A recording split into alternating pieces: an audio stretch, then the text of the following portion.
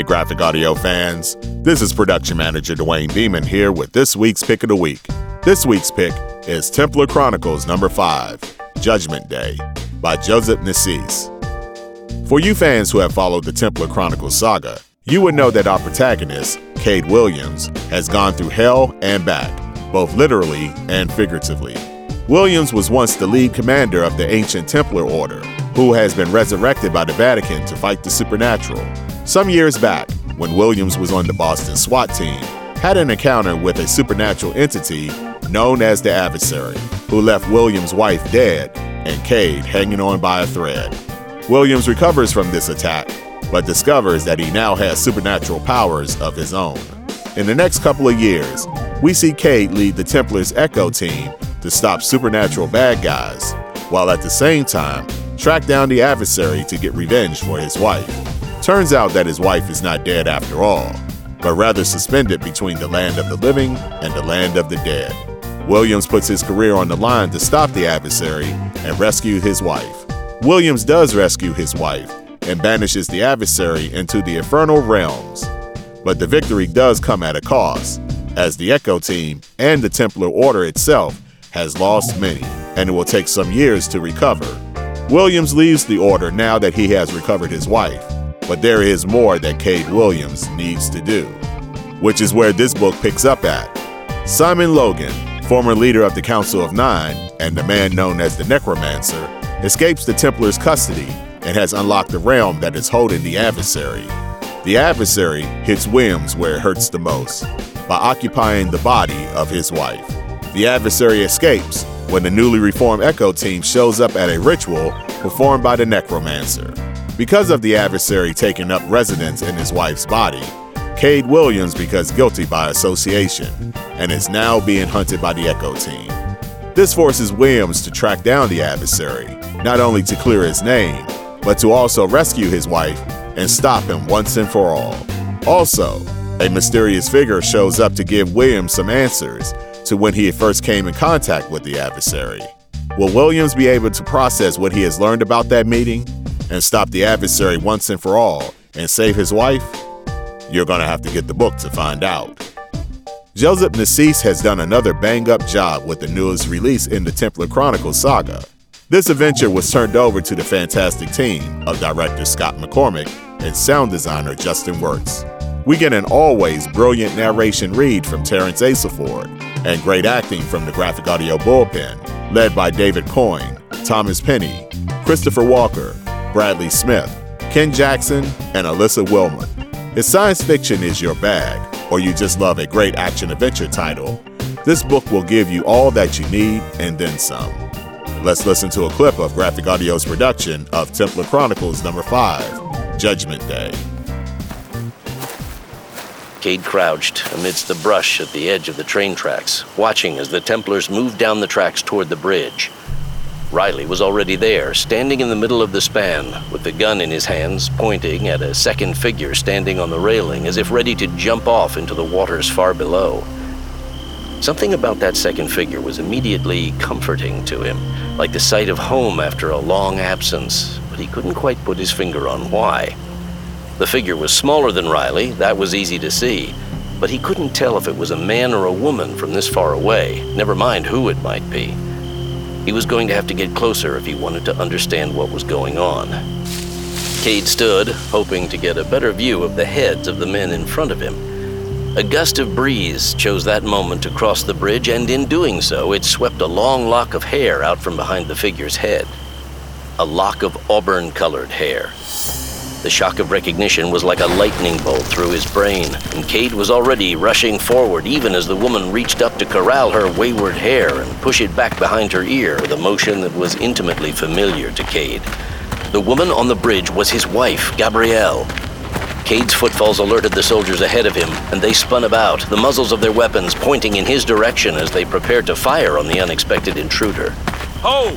Cade forced his way through the ranks of the Templars until he reached his former squad mate. What the hell are you doing here? Riley grabbed Cade's arm and pulled him to a halt. Cade didn't even look at him. His attention was entirely focused on Gabrielle. Don't you recognize her? That's my wife. No, it's not. But Cade wasn't listening. He shook himself free of Riley's grip and took 2 steps forward, putting him at the vanguard of the Templar formation and only a few yards away from the woman he'd been raising hell trying to find. Gabrielle, can you hear me? She turned and looked down at him from her perch on the railing. At first, there was nothing in her eyes, no recognition, no feeling, and he thought she was gone for good. But then her vision seemed to clear, and he knew that she could see him, that she knew who he was. Her next words confirmed it. Cade? I'm here, Gabby. Don't worry. We're gonna help you. He didn't know how she'd managed to free herself from the Adversary, or what on earth she was doing standing on a bridge in the middle of the Connecticut woods, but it didn't matter. All that mattered was that she was here and that she recognized him. It proved she was still Gabrielle Williams. After all she'd suffered through, she was still the woman he'd fallen in love with so many years before. He glanced over at Riley and was surprised to see that his friend was still standing with his weapon at the ready and watching Gabrielle like a hawk. Hey, take it easy. It's okay. She's not a threat to anyone. It's okay. You can lower your weapons. I've got this. But Cade couldn't have been more wrong. Gabrielle was staring at the men gathered on the bridge in front of her, as if noticing them for the first time. As Cade looked on, a startling transformation swept over her face. Her gaze lost its softness, growing hard and focused in a matter of seconds. The gentle smoothness of her features disappeared, replaced with harsh lines and angles, as they took on a more predatory appearance. Even the color fled from her eyes, leaving nothing but silvery orbs. In seconds, the woman Cade knew was replaced by a total stranger who stared at him as if he were utterly beneath her contempt. Help me. What makes you think I need your help? Cade knew that voice. He'd first heard it in his own kitchen on a hot summer night, when an inhuman killer had come to call, and it had haunted his dreams every night since. It might be speaking through his wife's lips, but it did not belong to his wife. It was the voice of the Adversary. And in the next moment, it attacked. What Cade had taken to be a long leather coat was suddenly revealed to be a pair of enormous bat-like wings. As they sprang open, the Adversary launched itself into the air directly at the Templars.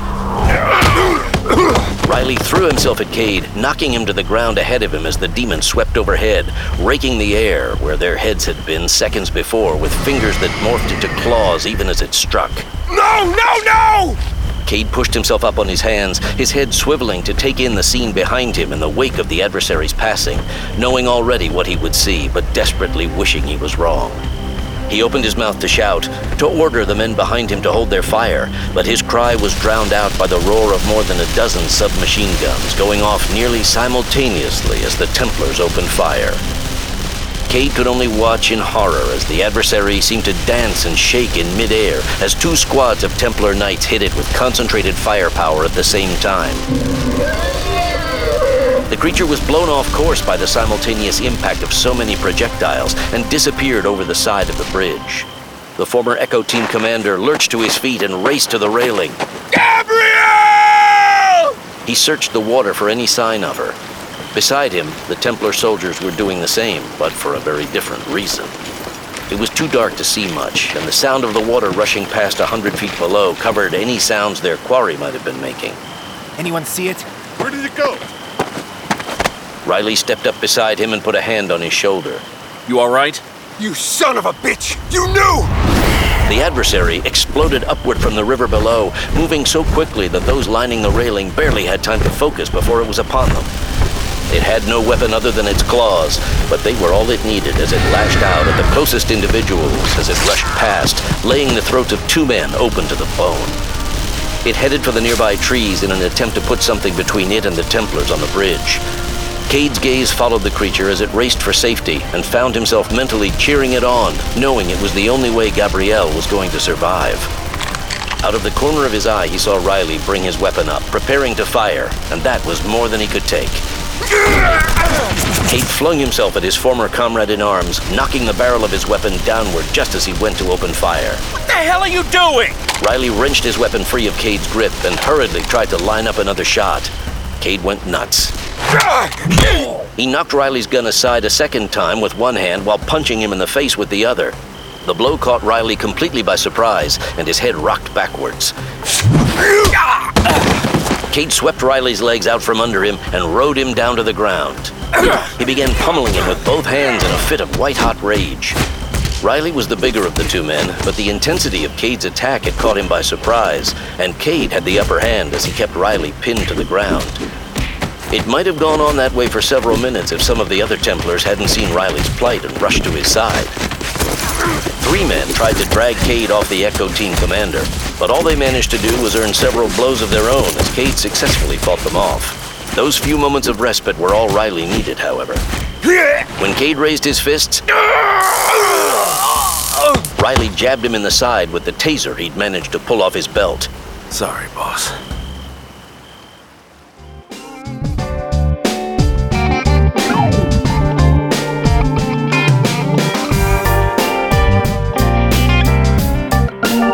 If you enjoyed listening to the clip of Templar Chronicles number 5, Judgment Day, you can purchase the title right here on our website, www.graphicaudio.net.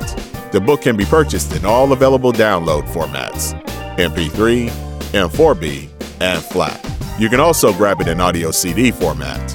And you can listen to your downloads anytime, anywhere with our free Graphic Audio Access app, available for Apple and Android devices. Be back next week as I'll have another pick of the week for you.